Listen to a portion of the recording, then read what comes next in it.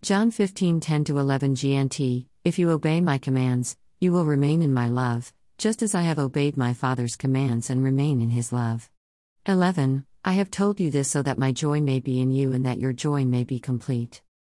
When we hear Jesus saying, "Obey my commandments," we can begin to wonder if we have slipped back under Old Testament law, legalism, or have somehow lost the freedom that Jesus previously promised us.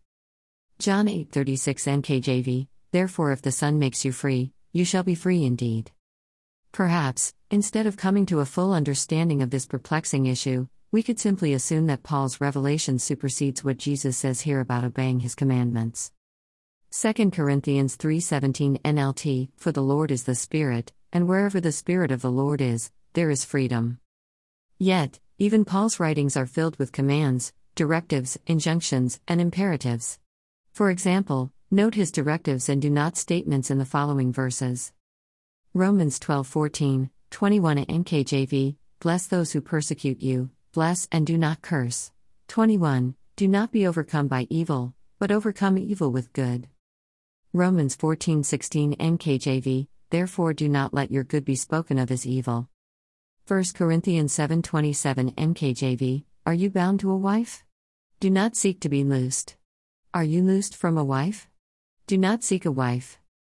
1 Corinthians 10:28 NKJV, But if anyone says to you, This was offered to idols, do not eat it for the sake of the one who told you and for conscience sake, for the earth is the Lord's, and all its fullness. 1 Corinthians 14:39 NKJV, Therefore, brethren, desire earnestly to prophesy, and do not forbid to speak with tongues. Wow! That sure is a big list of do not statements from Paul in just 2 of his letters. He certainly didn't hesitate to give out commands to be kept. So how does the freedom we are promised fit with all these commands? Jesus explains it best when he says, John 15:10-11 NLT, When you obey my commandments, you remain in my love, just as I obey my Father's commandments and remain in his love. 11. I have told you these things so that you will be filled with my joy. Yes, your joy will overflow. Jesus says that the outcomes from obeying his commandments are, we remain in his love, and, as he says, we are filled with my joy. He went even further in regard to joy when he added, yes, your joy will overflow. So from what he said here, we can see that obedience to what Jesus says leads to a life surrounded by love and filled to overflowing with joy. On the other hand, natural belief, human nature, and unregenerate thinking would have us conclude that freedom from any need to obey will lead to a happier, freer life. However, the Holy Spirit, speaking through the Apostle Paul, says quite the opposite. Titus 3:3 NKJV, For we ourselves were also once foolish, disobedient, deceived, serving various lusts and pleasures. Galatians 5:1 ESV, For freedom Christ has set us free, stand firm therefore, and do not submit again to a yoke of slavery. What kind of slavery does the Holy Spirit want us to avoid? Jesus put it like this. John 8:34 NKJV, Jesus answered them, Most assuredly, I say to you, whoever commits sin is a slave of sin. The freedom Jesus gives us is not intended to free us to sin. Sin leads people right back into slavery. So, how do we stay living in the freedom Jesus gave us? Let's look at what he said here in its context. John 8:31-34, 36 NKJV, Then Jesus said to those Jews who believed him, If you abide in my word, you are my disciples indeed. 32, And you shall know the truth, and the truth shall make you free. 33, They answered him, We are Abraham's descendants, and have never been in bondage to anyone.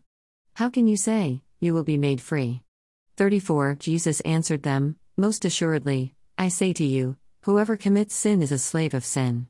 36, Therefore if the Son makes you free, you shall be free indeed. In this passage, Jesus says that he, the Son makes you free, and that if you abide in my word, you shall know the truth, and the truth shall make you free. Both Jesus and abiding in the word make us free. This should be obvious to us, as Jesus is the Word made flesh, see John 1:1-3, 14. Obeying Jesus' commands, therefore, is not the opposite of freedom, it is the path to love and joy.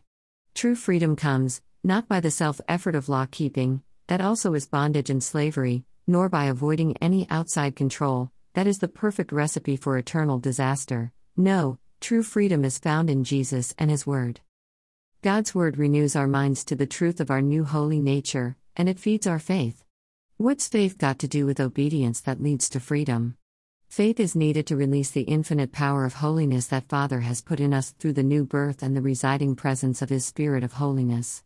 His power enables us to obey by grace, not by self-effort or our own willpower. Jesus, who saves, is also Lord. We cannot separate Jesus the Savior from His function as Lord. In truth, He saves us by being our Lord. Jesus is Lord is the only confession that can save us, both here and now, and then on into eternity, as the Holy Spirit's revelation clearly shows.